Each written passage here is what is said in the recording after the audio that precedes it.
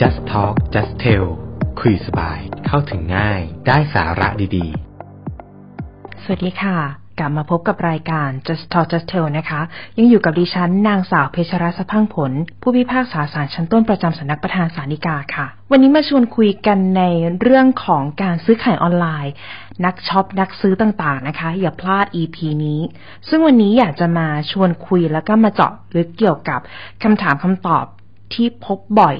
เกี่ยวกับการซื้อขายออนไลน์ซึ่งอย่างที่ท่านทราบว่าตอนนี้ที่ศาลแพ่งได้มีการเปิดแผนกคดีซื้อขายออนไลน์เมื่อไม่นานและหลังจากที่มีการเปิดแผนกก็ได้รับเสียงตอบรับที่ดี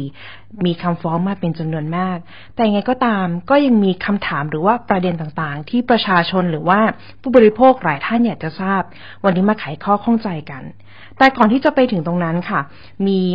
ปัญหาประมาณ5ประการที่มักจะพบเกี่ยวกับการซื้อขายออนไลน์อยากจะนำมาแชร์แล้วก็พูดคุยกันเพื่อที่จะให้ท่านระมัดระวังและศึกษาข้อมูลให้ดีก่อนมีการยื่นฟ้องในประเด็นแรกเลยเป็นเรื่องของคุณภาพสินค้าง่ายๆนะคะสินค้าไม่ตรงปกคุณภาพต่ำไปหรือว่าเราต้องการซื้อสินค้าของจริงแต่ว่าดันได้ของปลอมแบบที่2คือเรื่องของการจัดส่งสินค้าที่เป็นไปล่าช้า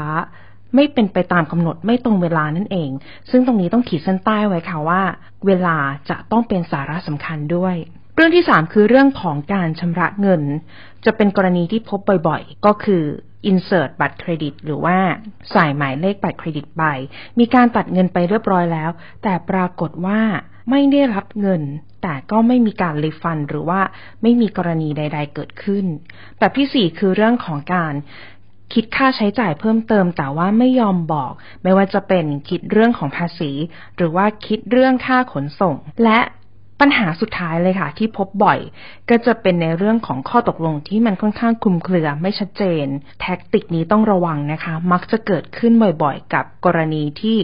หากซื้อสินค้าแล้วต้องการที่จะเปลี่ยนหรือต้องการที่จะได้เงินคืนแต่ปรากฏว่าข้อตกลงเขียนไว้ไม่ชัดส่วนใหญ่แล้วก็มักจะถูกปฏิเสธไม่ได้รับการเยียวยาและชดเชยมาถึงประเด็นปัญหาแล้วก็เรื่องที่มีการสอบถามกันมากเกี่ยวกับการซื้อขายสินค้าหรือบริการออนไลน์คำถามแรกแผนกคดีซื้อขายออนไลน์รับทำคดีประเภทไหนบ้างขีดเส้นใต้ไว้นะคะจะต้องเป็นคดีแพ่งซึ่งเป็นคดีแพ่งที่มีหลักเกณฑ์เงื่อนไขดังต่อไปนี้อันดับแรกคือจะต้องเป็นการตกลงซื้อขายบนช่องทางซื้อขายออนไลน์ไม่ว่าจะเป็นแพลตฟอร์มออนไลน์เช่น e-marketplace หรือเป็นโซเชียลมีเดียเช่นFacebook หรือว่าเป็นเกี่ยวกับ Instagram หรือเป็นการซื้อขายผ่านช่องทางเว็บไซต์ต่างๆอันดับที่2อาจจะเป็นการชำระเงินผ่านระบบ e-payment หรือผ่านระบบอิเล็กทรอนิกส์แบบที่3จะต้องเป็นการส่งมอบสินค้าด้วยตัวเองหรือส่งผ่านผู้ให้บริการคำถามต่อมาในการฟ้องคดีซื้อขายออนไลน์จำกัดทุนทรัพย์หรือไม่คำว่าทุนทรัพย์ก็หมายความว่ามูลค่าสินค้าหรือว่าบริการที่สูญเสียไปหรือต้องการที่จะได้รับการเยียวยาแล้วก็ชดเชย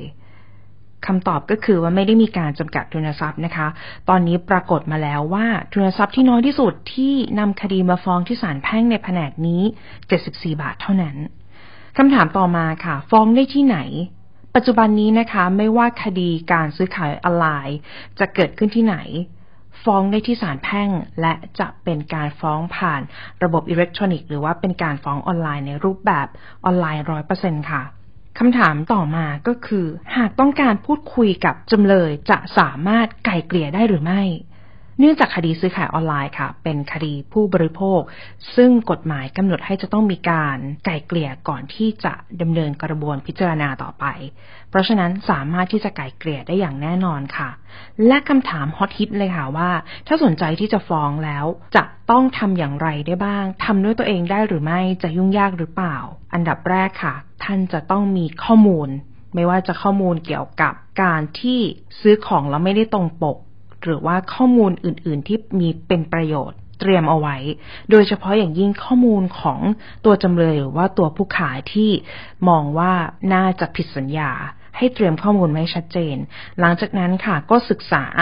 และเข้าไปที่เว็บไซต์ e-filing หรือเว็บไซต์ของศาลแพ่งก็จะมีแบนเนอร์ลิงก์เข้าไปเพื่อให้ทำการฟ้องคดีต่อมาท่านก็จะต้องทำการสมัครแล้วก็ลงทะเบียนเพื่อที่จะเข้าสู่ระบบ หลังจากนั้นก็สามารถ tracking หรือว่าติดตามความคืบหน้าผ่านระบบดังกล่าวได้หลังจาก12ชั่วโมงผ่านไปแล้วจากนั้นก็จะเข้าสู่กระบวนการของศาลหากสามารถตกลงไกล่เกลี่ยก็สามารถที่จะทำสัญญาประนีประนอมยอมความและลงลายมือชื่ออิเล็กทรอนิกส์ได้หรือหากไม่สามารถตกลงกันได้